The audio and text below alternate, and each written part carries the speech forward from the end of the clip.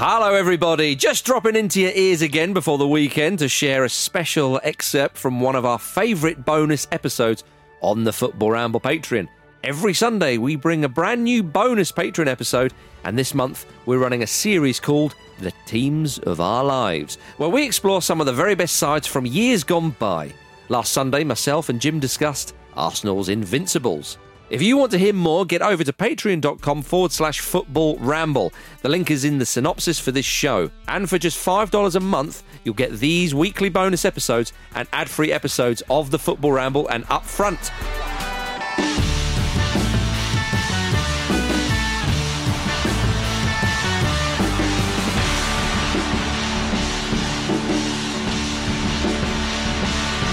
Jim Campbell, today we are talking, of course, about Arsenal's Invincibles. Yes, we are. They were so invincible that they got to the semi-finals of the FA and League Cup. Knew this was coming. I just want to make it very Didn't clear even that win the Community Shield that season. Title came from the press and not the club. And Arsene Wenger didn't seem to like it much at the time, if I recall. And Arsenal fans have done their best to try and get rid of that title ever since. Yeah. Because of that quarter-final loss against Chelsea. But there we are. Oh, I've started with a few digs. You're not happy, but I have brought you here, Jim, to talk about this season when they were under the stewardship of Peter Hill-Wood, the chairman, it says on Wikipedia. Yeah, that's what it's primarily remembered for, isn't it? It was this season, of course, was many, many years after the Summer of Love. But what a season it was for Arsenal, unbeaten in the Premier League, of course. Yes. And Arsenal, do you think people? You might find this a stupid question. Do you think this was Wenger's best season, considering that he did win a double? Yeah, and also, I mean, a thing that's mentioned a lot is that they drew 12 games, which is actually a lot of games to draw, and not being able to be beaten is a thing in itself. But I think, it's a really good question. You don't have to answer it now, but you will have to answer it at some point. Think about it. I do think the kind of life. novelty of them not losing a game in the league was spectacular. Yeah. I mean, as a supporter, so many fans don't see their team win anything in some cases. They certainly don't see their team win the Premier League. Yeah. And it is as spectacular as you would think it would be. Like, it repeats on you all summer. You know that feeling after the weekend when your team wins? It's like, yes, I've got this feeling all week now. Got this till the next game. That's banked. That's brilliant. That was a great day. Yes. I feel good. You feel like that the whole summer. And it was so special. And me and my friends who supported Arsenal were just giddy all the time because of the standard of the football as well. And we'll come on to the context of that as well. And in fact, why not go into that now? Because please do. The 2 seasons before this season, Arsenal had won the league. They looked fantastic doing it as well. They played some really, really scintillating football. It was a very, very enjoyable time for everybody involved. Then they looked like they were going to retain the title. And I think there was maybe 10 games to go.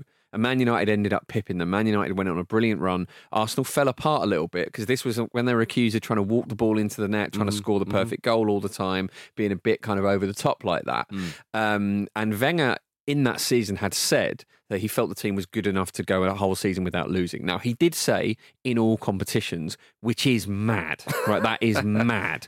But they looked like they were going to do it, though. Well, they did. The context of going unbeaten was around Arsenal in this season, and perhaps that motivation sort of helped them. Wenger said at the time, it is not impossible, as AC Milan once did it, but I can't see why it's so shocking to say it. Do you think Manchester United, Liverpool or Chelsea don't dream that as well? They're exactly the same. They just don't say it because they're scared to look ridiculous. But nobody is ridiculous in this job, as we know anything can happen. And obviously that proved to be wise. So, the team that collapsed in that season before this season that we're talking about now, they learned lessons from that. I don't think this unbeaten season happens without the pain of that. And they also, I think people forget about the invincible side. And I don't like using that term, but I'm going to keep using it. They're tagged with it. Yeah, was the steal. They ground out a lot of games. Yes. And there were games that they might otherwise have lost that they refused to lose. That's where all those draws come from. There was a steel to them. There was a toughness. There were some games where they rode their luck a little bit. Certainly the Portsmouth game where Robert Pires dived. We're 1-0 down. Robert Pires dived, won a penalty. My favourite of the whole season for reasons that you personally will understand very well. No, they did have steel. Like their second to last home game of the season, they drew 0-0 with Birmingham City. Yeah, needed to make sure that they didn't lose. Yeah, exactly. I think that does come into the run play. towards the end. There were a lot of draws in it, and I think that was playing on their minds. Yeah, because there's the history is there to be had, and it does play on your mind. I mean, I know this is a sort of a silly comparison, but it shows you that. I think it was Johnny Evans was saying after when Leicester beat Southampton 9-0, they were suddenly aware that 9 was the record. Yes, and they were quickly getting the ball because they wanted to do it. Absolutely, now, that is obviously. It's a different sort of tone, if you like, but it's still chasing some sort of record. It's still, you're aware of it and you're thinking, all right, come on. When Jamie Carragher walks off at half-time, 3-0 down to AC Milan in the Champions League final in Istanbul, his thoughts were, what's the record defeat in the final? Yeah. How can we avoid that? Yeah. For some players, this doesn't. And so Arsenal are thinking, well, hang on a minute, we could, and they got over the line and they got that tag, whether they wanted it or not, invincible.